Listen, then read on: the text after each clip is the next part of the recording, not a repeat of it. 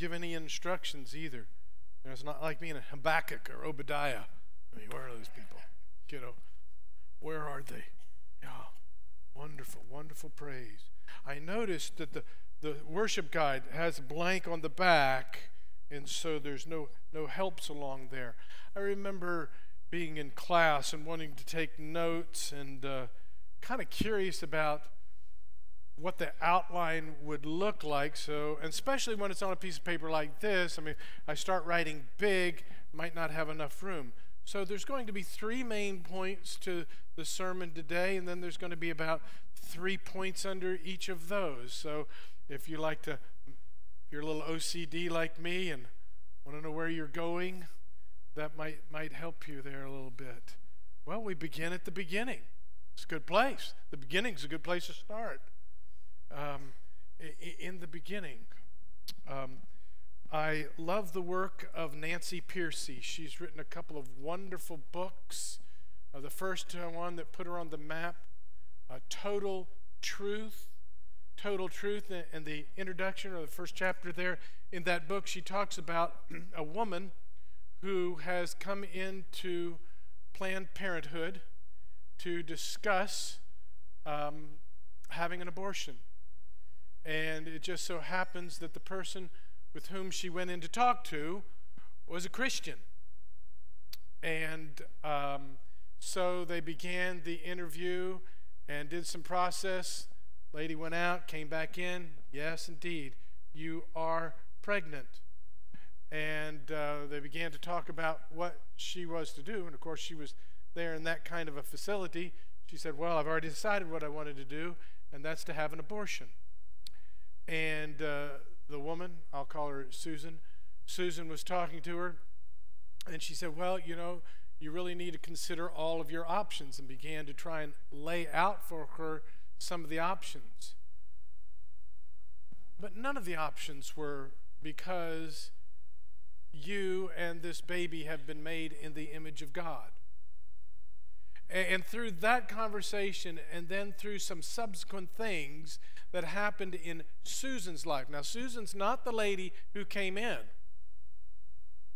Susan's the lady who's working at the facility.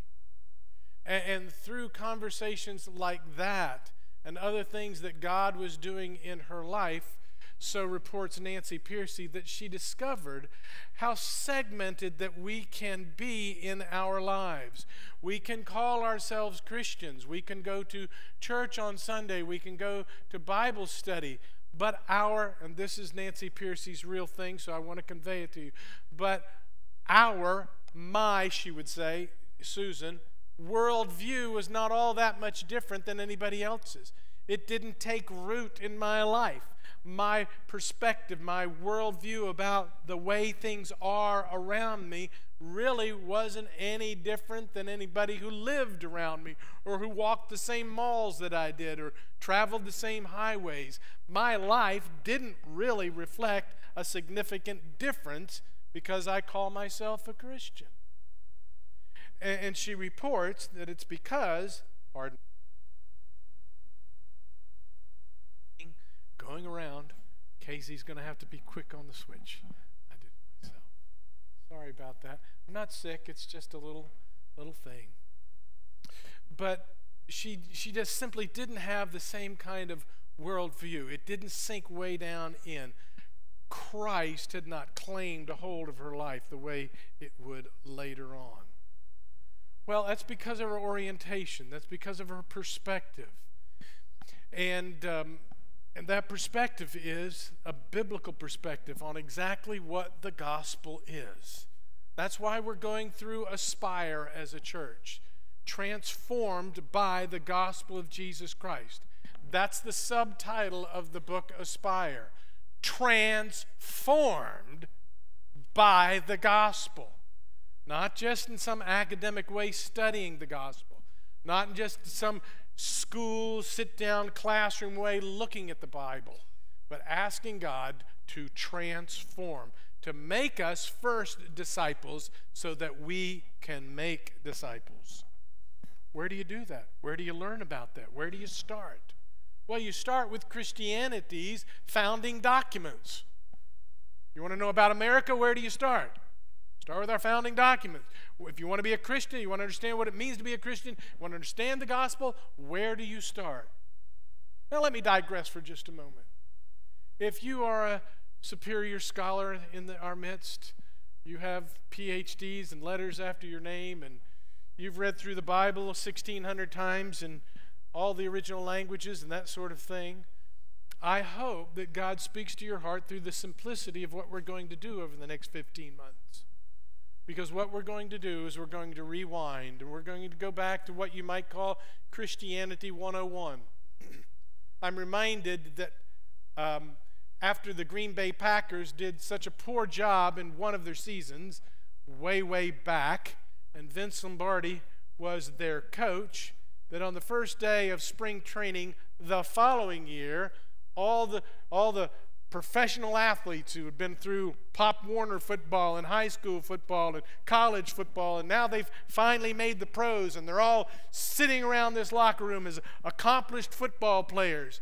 And Vince Lombardi walked out into the midst of that locker room, picked up a football, held it up, and said, "Gentlemen, this is a football." Ladies and gentlemen, this is a Bible. That's my way of trying to illustrate we need to go back. This is a Bible. This Bible is divided basically into two parts, an Old Testament and a New Testament. In the Old Testament, there are 39 separate books. In the New Testament, there's 27. If I do the math right, that's 66. Some 40-some, about 44 different authors writing it. They wrote in basically 3 different languages. Most of the Old Testament is in Hebrew, but some of it is in Aramaic, just a little bit. Most of the New Testament is in Greek, but it also has a little bit of Aramaic in it as well. So it's 3 different languages. The Bible was probably written over a period of about 1,400 years, at least the Old Testament. The New Testament was probably written in less than 50 years, certainly contains the information of only 100 years. The Old Testament covers a period closer to 4,000 years of human history. I like breaking the entire Bible up into 3 basic sections and talk, even though it doesn't necessarily highlight chronology, I like saying, well, it takes about 4,500 years of human history. When you begin here at G in Genesis, you have 4,000 years of human history until we get to the last book of Malachi of the Old Testament. And then we have a little bit of a break. We have 400 years of break. Now, a lot of people would say, well, that's 400 years that God was silent. Oh, my friends, God was not silent. There were some incredible things in God's providence that he was doing in that 400-year period. But it is accurate to say that it is 400 years of prophetic silence, that is, of no written revelation from God, until we open the book of Matthew. And we go from Matthew all the way to the revelation of John in just less than 100 years. So it's a little bit lopsided. Yes, I do know that I've done that before. You know that probably when you open the Bible, I'm opening mine back up to Genesis, and I see a chapter 1 here. But actually, originally, there were no chapters. There were no those numbers that we get to say, please turn to verse 1 or 2 or 3. They didn't have them there. Now, in the Bible, there's a little over 23,000 verses. Excuse me, that's in the Old Testament alone. In the New Testament, there's just shy of 8,000 verses. Total is somewhere in the neighborhood, do the math, of 31,000 verses in the Bible. And just so you know that I Googled it, the longest word in the Bible, the longest word in the Bible comes in Isaiah chapter 8, verse 1, Mahar Shalahashbaz. I mean, you just really ought to learn that, shouldn't you? I mean, you just ought to learn that so that you can go to people and say, well, I know the longest word in the Bible, Mahar Shalahashbaz. I like Hebrew. Maybe you don't know. Let's show them a little Hebrew. How does the Bible begin? Here it is, a lot of squiggly. It looks like it's upside down, doesn't it? But it's not. Originally, the Hebrew didn't have any vowels. And so a group of people called the Masoretes in the first century came along and said, you know what's happening? We're forgetting how to speak Hebrew. The Hebrew people, the Jewish people, started losing their language. And so the Masoretes came back together and they said, we need to put sounds to these consonants or we'll lose our language. And so what they did is they did what we call pointing. You see these, there's one that looks like a T right there. And so they do the pointing. Another thing about Hebrew is we don't start here and go this way, left to right. We go right to left. That's why the one is down there. Barashith, bara, Elohim, et hashemayim, vahit haaretz. In the beginning, all one word, he created, namely God, the heavens and the earth. What's next? Ooh, wow, I got to stand back from that. Vahaaretz, hayata, tohu, vabohu. Oh, I like that one. Tohu, vabohu. That's pretty good. Tohu, vabohu, vachoshik. Great word for darkness. So maybe you've memorized Genesis and you're starting to say, oh, wonder what is that? Oh, okay. And the earth was formless or without form and void, and darkness, alpane, over the face, alpane, to home, varuach, ruach. Some of you know ruach, the spirit, the breath, the wind. Varuach Elohim, the Spirit of God, merakefet el panei tamayim, and the Spirit of the Lord hovered over the waters. Lastly, I've never done this before. I like the sound of it. Vayomer Elohim yahi or vayahi or. Oh, you heard two times word. I wonder what this one is. Verse 3. Vayomer Elohim yahi or vayahi or. And God said what? Let there be light, and there was light. Isn't that great?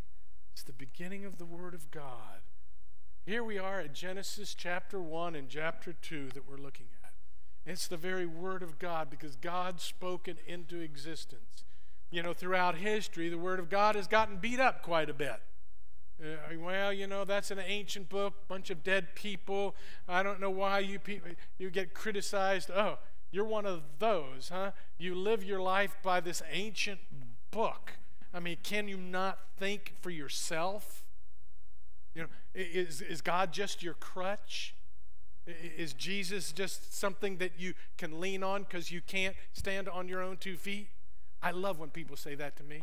You know what I say to them? You betcha. Yeah, you're exactly right. That's exactly right. Through the 20th century, the Word of God took a pretty big pounding. Some men got together, women, in Chicago in 1978 and formed the Chicago Statement on Biblical Inerrancy. Because people were attacking people about the Bible. Oh, you know, you look at that. You fundamentalists, you think that everything in the Bible is literal. You think God just created the world in 7 literal days.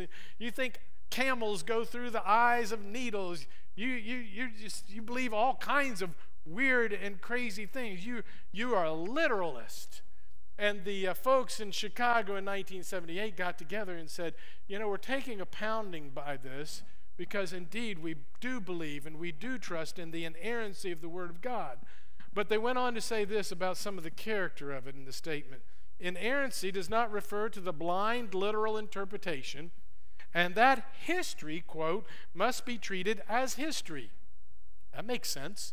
History must be treated as history. poetry as poetry, hyperbole and metaphor as hyperbole and metaphor, generalization and approximation as what they are, and so forth.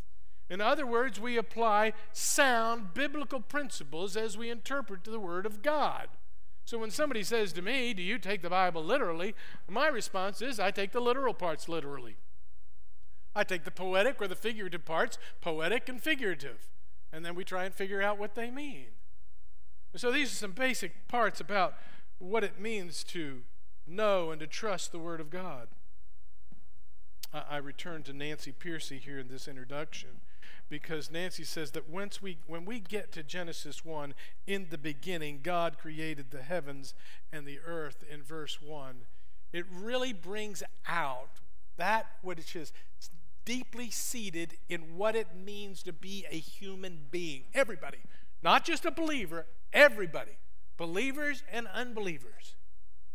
She phrases her worldview and what people think about who they are in 4 simple questions. Everybody looks around and says, where does all this come from? You know, sometimes I lie on my pillow and think about God, and, you know, I'm a pastor, I school and all this stuff, but I'm just a guy. And sometimes I'm like, wow, you know, some things are hard to believe. Some things are hard. And you know what the next thought that comes to me, at least in some cobweb sort of way, I begin to say, now wait a minute. Where'd all this stuff come from? Oh, you want to talk your big bangs and your amoebas and the thing. And I'm like a 3-year-old. Yeah, and where'd that come from? Yeah, and where'd that come from? Yeah, okay, so where did that come from? Okay, yeah, now you got big 50-cent words that I don't understand. Okay, well, I didn't understand that, but where did that come from? And I can be quite annoying, because I can tell you we're going to go back to a place where they can't answer. It's right there. God can answer it. In the beginning, God. Where did all this stuff come from? What has happened to make it so wrong? It doesn't really take a sociologist or an anthropologist to look around and to say something someplace went terribly wrong. Where did all this come from? And what happened that it went so wrong? And can it be made right? Can it ever be made right? Are we just going to continue to spiral downward and downward? Is there any hope? Can it be made right? I mean, you must ask yourself, why does the person who doesn't know the Lord and doesn't care anything about God, why do they work so hard? Why do they have relationships? Why do they even get up? Because they do hope that there's something better. They do hope that something will come out of their efforts. They do hope. Where does that come from?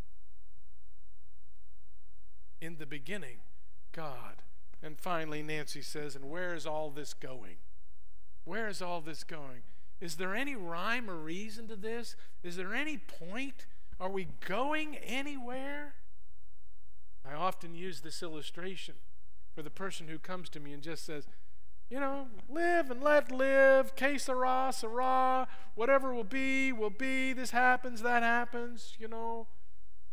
That's where we came from, that's where we're going. Really, you know, I mean, when you're dead, you're dead. I say, really? I say, that's amazing. You know, when I look around, I see a lot of things that are pretty orderly fashion. You know, it amazes me that I breathe air. What's going on there? I'm not looking for a physician and medical thing. And I don't have to think about it. It keeps going. I go down to the beach. I check on my little Google app, and it tells me what time the tides are coming in and going out. So I know where to build my little sandcastle so the tide doesn't come in. I can look at a chart and tell you where the tide is going to be next Friday at 10 o'clock in the morning. Wow. There's a lot of order going on there, is there not? Is it something that you can count on in a rhythm? Yes, it changes, but it changes in order. You know, when I was a kid, I used to play with popsicle sticks. We would stack them up, huh? Maybe if you were lucky and you had some glue, you could glue it together and it would stay that way. If I walked into a room and I saw a little popsicle stick on the table right there, I'd say, wow, somebody made a pretty cool popsicle stick house. That's really great. Somebody made that. I have a question for you. If I had a handful of popsicle sticks right here, say I had 75 popsicle sticks, I'll get a little closer to the table. I know I'm out of light. Don't. And I took those popsicle sticks and I held them out there like that, and I dropped them. How many times would I have to drop them in order for them to all land in a nice little popsicle stick house?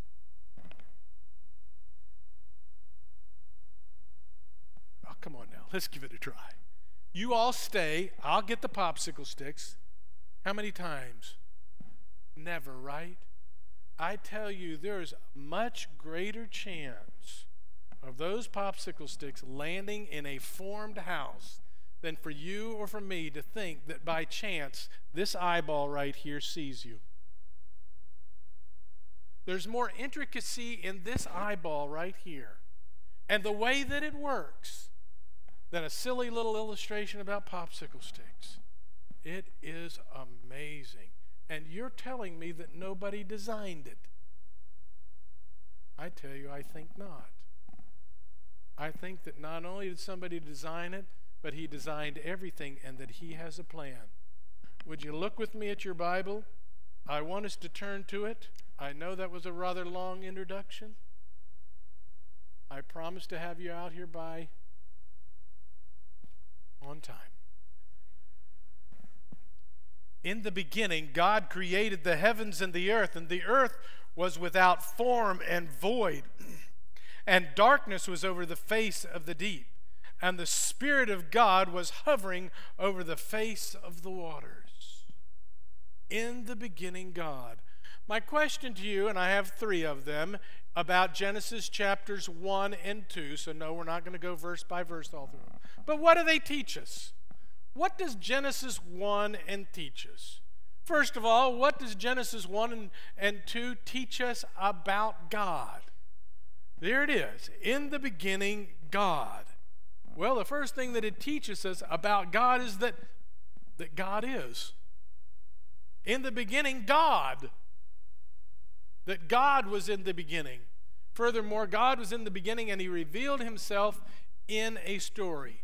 When somebody comes up to me and asks me, can you tell me what you think about the Bible? I learned it way back from Richard Belcher, one of my theology and Bible teachers way back 110 years ago in Bible college. And he said, listen, young man, or he's talking to all of us, he said, you go candidate at a church, and the church is interested in hiring you for youth director, for pastor, whatever it may be, and they sit you down and they say, tell me, what do you think about the Bible? What do you think about the character and the nature of the Bible? That is no time to go, well, the Bible is, and from that day to this, I would say to you that God has revealed himself in history, and that revelation has been recorded in an inerrant, infallible, verbal, and plenarily inspired Word of God, totally authoritative in its original manuscripts. And I can take the next 3 hours and unpack that for you. But I shan't. The Word of God. God has revealed himself in history. Yes, it is a pet peeve. It is one of my soapboxes. God has given us a story. There's I often say the G in Genesis because that's the title of the book, even though it's Latin. The book of Genesis actually means what Genesis does in Latin. It means beginnings. And it's the beginning of God, not beginning of God, beginning of God's creation. Beginning of God choosing out a people, beginning of sin. Beginnings of generations, all the way to the end in Revelation. The book of Genesis can be divided into 8 simple parts. Creation, fall, flood, tower. 4 events. Creation, fall, flood, and tower. 4 people. Abraham, Isaac, Jacob, and Joseph. That's Genesis. You want to memorize Genesis? There it is. Creation, fall, flood, tower. Abraham, Isaac, Jacob, and Joseph. It's the book of Genesis. In the beginning, God created a story. I would suggest to you, whether it's in a preaching moment or it's in a teaching moment, that you know where you are in God's story. It is God's context. God decided. He could have put it on the back of tree leaves, and we all go out each day and pull off a leaf and turn it over and put it in a cup of tea and do something. I don't know. You know, it could be the clouds. It could be all kinds. He didn't. He gave us words to understand and a story to follow. And his point, his truth, is contained in that story. Never shall forget, told the men yesterday that I went to wrestling camp. I tried to be a wrestler anyway, and went to wrestling camp up in Pennsylvania above Williamsport, you know, where they play the Little League World Series, wrestling camp up there. And one morning, this guy, about my same height, so he was short, about the same weight at that time, was 127 pounds. And, but he was a gnarly looking dude. I mean, he was rough and ruddy, you know, kind of what I would expect Esau to look like. You know what the Bible talks? Redhead, freckles, kind of run hard, put away wet, kind of gritty looking. And he was slender. He was small. He was wrestler, weight class, just down like that. And he talked with a gruff voice. He talked with a gruff voice like that. He walked out in front of us, see? He walked out in front, and he had a little pamphlet, not even this big, fold it in half. Little pamphlet in his hand, not even this big, folded in half, but that's okay. He walked out in front of us like that, and he says, "Gentlemen, you know what this is? You know what this is? You, do you know what this is? You, do you know what this is?" I know we didn't know what it was. What in the world is the guy doing? You know, creeping me out, actually, is what he's doing. Gentlemen, this is what you think you give your life to, and you don't even know it. And it was the rule book. It was the wrestler's rule book. It was the collegiate wrestling rule book. And you don't even know it. No, I'm not going to do it. You got the point, and I can move on so you can go to lunch. Oh, know the story.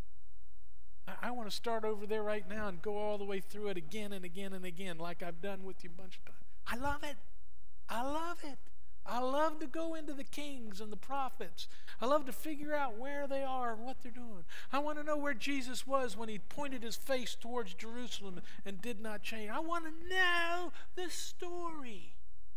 Because then when I want to know my God, I know my God the way he wants me to know him. What does that mean? The way he told a story. He did that, and he did that for a purpose. I'm going to be a little sarcastic here for just a second. I don't care what that purpose was.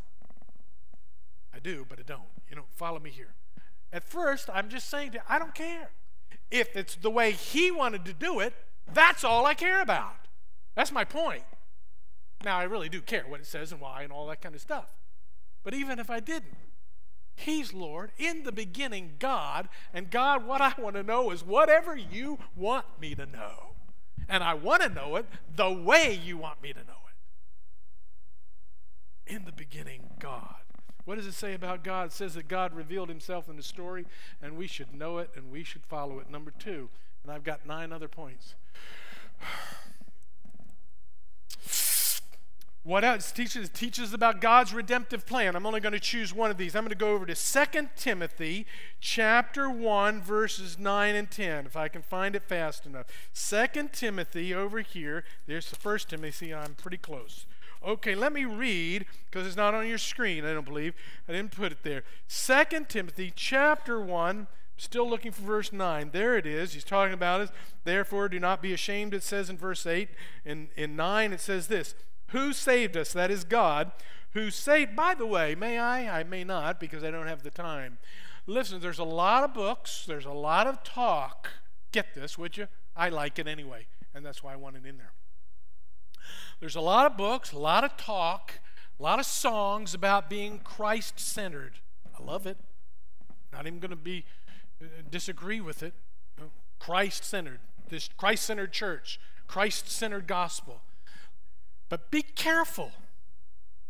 It is first and foremost a God-centered gospel. In the beginning, God. Now, there's no division in the Godhead, so don't throw me out and that sort of thing. But don't overbalance the discussion so much you leave out a God-centered, that's what this text says, who, that is if you back up a couple, gospel by the power of God in verse 8, who saved us and called us to a holy calling, not because of our works, but because of his own purpose of grace, which he gave us in Christ Jesus before the ages began. God didn't begin in Genesis 1:1. It says what he did in Genesis 1:1. But God always was. He was eternal. What Genesis 1:1 and what Genesis 1 and 2 teaches is that God has always been and that God has an eternal plan. As I journey back to Genesis, I just have to stop off on my way back to Isaiah chapter 46. I love this, so that's why I'm doing it. Back to chapter 46, verses 9 and 10 there. That's interesting, the same verses, I think. Wow, yeah. Remember in verse 8, remember this and stand firm. Recall it to mind, you transgressors. That's all of us, right? Remember the former things of old. For I am God and there is no other. I am God and there is none like me. Declaring what? Declaring the end from the beginning. God has a plan, and it's always been, and it will continue always. God has a plan, and he will carry it out.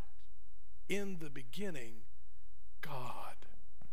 Thirdly, what it shows us about God is it teaches us that God is the maker, and the maker has full possession of what he's made. The maker has full possession of what, the picture comes from Jeremiah in chapter 18. Jeremiah goes down to the potter's house, and the potter's on his wheel, and he's spinning like this. And something comes out, and it's not very good, so he takes it and he breaks it. And he starts all over again, and he does it like this. Paul brings it back to mind in Romans chapter 9 when he says, does not the potter have the right over the clay? It's a rhetorical question. The potter has the right over the clay because the potter made it. You are his sheep. And Paul writes and he says, through the blood of Jesus Christ, you have been purchased, you have been bought, and you are no longer your own. What does it teach us about God? It teaches us that God has made everything and he is Lord of all. Secondly, what does it teach us about man? What does it teach about mankind? What does it teach us about ourselves? What does it teach us about mankind? First of all, it teaches us that God made mankind like himself. There's a lot of discussion about image and likeness in Genesis 1 when he gets down there and he made man in his image like himself, and there's a lot of ink spilt there. We're not really sure about what he's trying to describe, the difference going on there. In some way he's trying to convey the fact that somehow you're like God. Somehow every person, believer and unbeliever, is like God. If you want a foundation for the sanctity of life, start right there. God has made every life, and he has made every life in some way like himself. How? Well, in Genesis 2:15, now I'm past Isaiah, I got to get back there. In Genesis 2:15, he tells us that we're supposed to go and be fruitful, multiply. In some sense, God has created everything, and we get to do it too. We get to create. He's creative, and we can be creative too. Oh no, not the same thing. God has created all things ex nihilo. We like to get our Latin in where we can. It means out of nothing. God, when he said vayahi or vayomer yahi or vayahi or, let there be light, and there was light. Where did the light come from? It came from nowhere. It came from nothing. God created it by speaking it into existence. Now, we don't create that way. We don't grow things by going boom, but we plant and we till. In physical ways, we are like God. We're creative. In verse 18 of the same chapter there, 2:18, then the Lord said, it is not good that man should be alone. Not only are we like God in creation, but we are relational. Actually, when we go back up here and we read, finally when he gets down here to making man, he says, let us make man in our image. And I believe, like most theologians, that God is talking about the Godhead, and we can see all through Genesis 1 and 2 that the Godhead is present. All of them are there. You already saw where the Spirit was hovering over the water. In the beginning there was God. Colossians tells us that all things were made through Christ, by Him and for Him. All the people of the Trinity are involved in. There's a relationship in this. In fact, that relationship, as we've already seen when we were in 2 Timothy chapter 1, verse 9, and said that God has done this before the ages began, that is, what has He done? If we went back there and did that passage, we would be talking about the grace of God in Jesus Christ, that He did that in ages before time. That is, the Father, the Son, and the Holy Spirit joined together in a discussion about what we would do to love human beings. And the Father would give the Son, and the Son would give His own life, and the Spirit would indwell those who believe.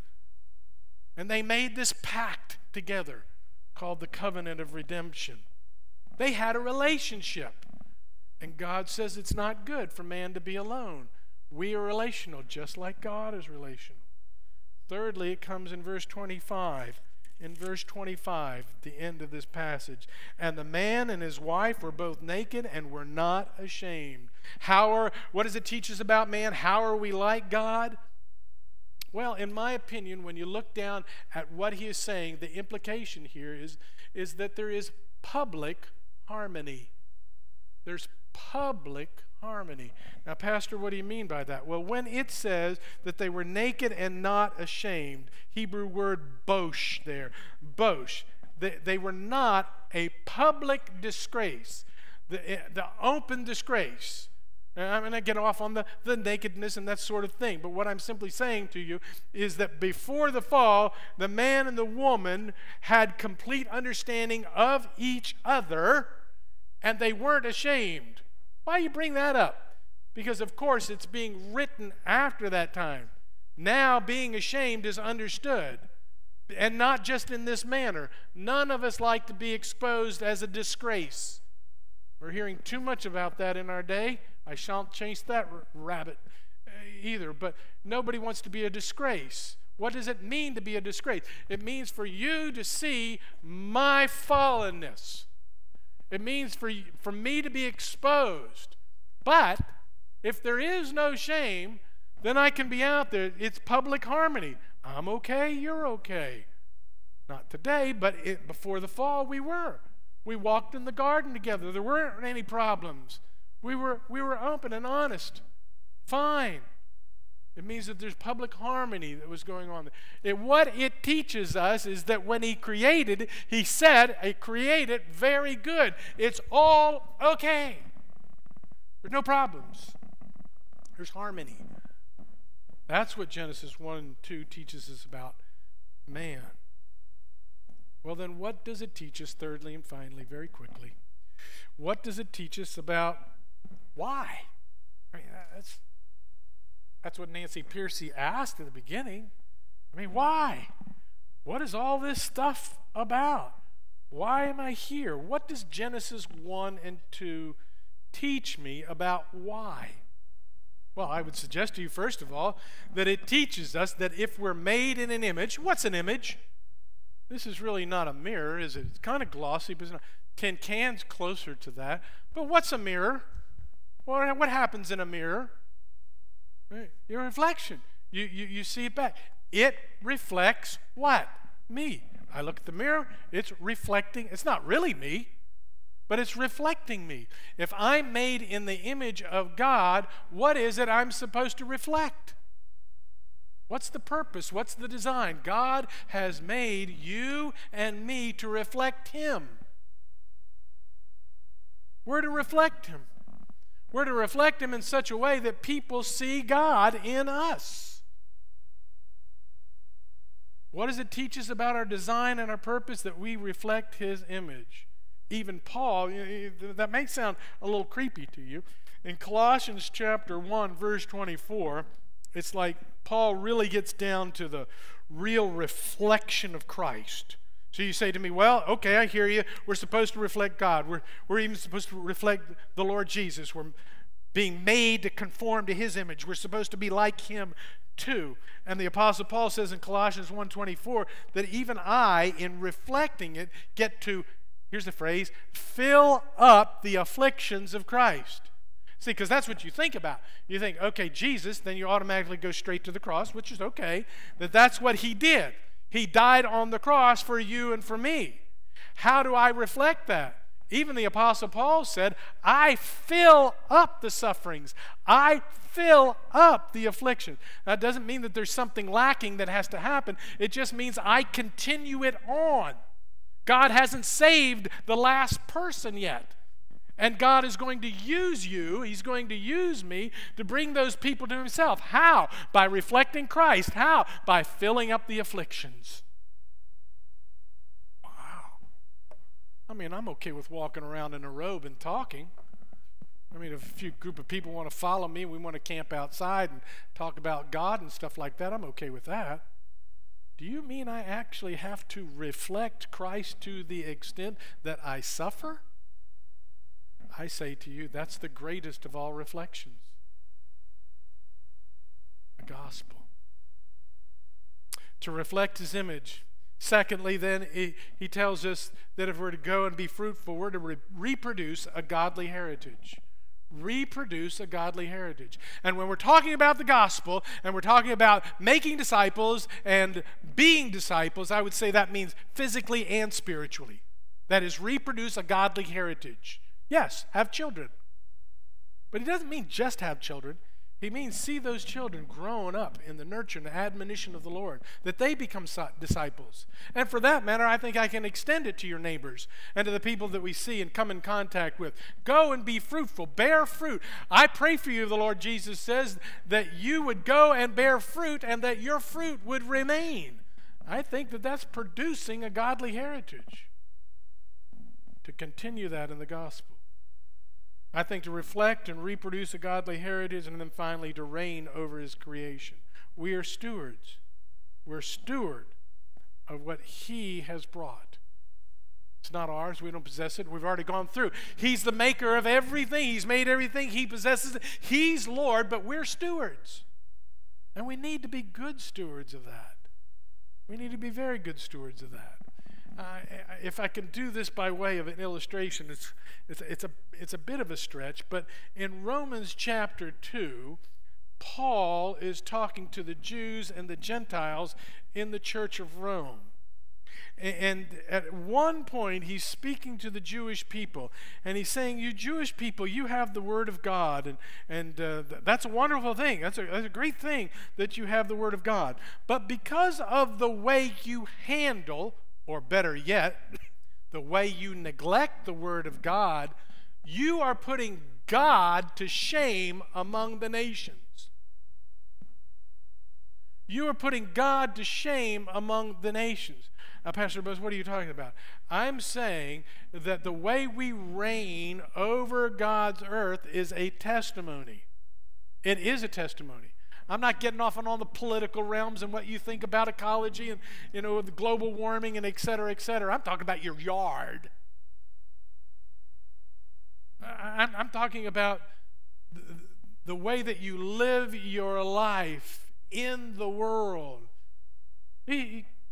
Rewind all the way back up to the illustration of the lady in the Planned Parenthood and finding out that she lives this duplicitous life. That she goes to church and feels one way, but she can go to a job like that and set aside her Christianity. You know what that's doing? That's putting God to the shame. Oh, wow. Same word back in where the man and the woman were naked and not ashamed. How are we reigning over God's earth? So Ms. Piercy closes her first chapter in total truth. The Christian message does not begin with accept Christ as Lord. Quotes. The Christian gospel does not begin with accept Christ as your Savior. It begins with, in the beginning, God created the heavens and the earth. The Bible teaches that God is the sole source of the entire created order. No other gods compete with him. No natural forces exist on their own. Nothing receives its nature or existence from any other source. The Christian message begins with, in the beginning, God. It's a great place to start. In the garden, walking in full and complete fellowship with God, longing to know what that is like, longing to know what that is like so much that when we go all the way to the other end of the Bible, and there's a new garden that's there, that there's a new garden and that there's a new heaven and a new earth, we can begin to have a vision of what that's like, a shadow of the reality that's coming. It's the gospel of Jesus Christ in Genesis. Pray with me, would you? God, we love your word. You are so gracious to give it to us. It reflects who you are so that we would reflect who you are. God, we thank you for giving it to us the way that you gave it to us. I pray that we would be good stewards of your word, first of all, that it would transform our lives, and that in that transformation we would be accurate, at least as your grace extends to us in reflecting you. Lord, help us, we pray, that we begin with this beginning, but that this beginning gives us great hope for the way it ends. And Lord, as you permit us, as we take opportunity to be these ambassadors, that we would go and do a little bit of what you've done in Genesis 1 and 2. You have so loved us that you have given your only begotten Son. And then you've given us this ministry of reconciliation to go to our neighbors. And then when we go to our neighbors, we can come back and put a ping pong ball on a scoreboard. And we do it all that you might receive all praise and glory and be magnified. In Jesus' name, amen. Amen. Thanks, Pastor. Church, let's stand together.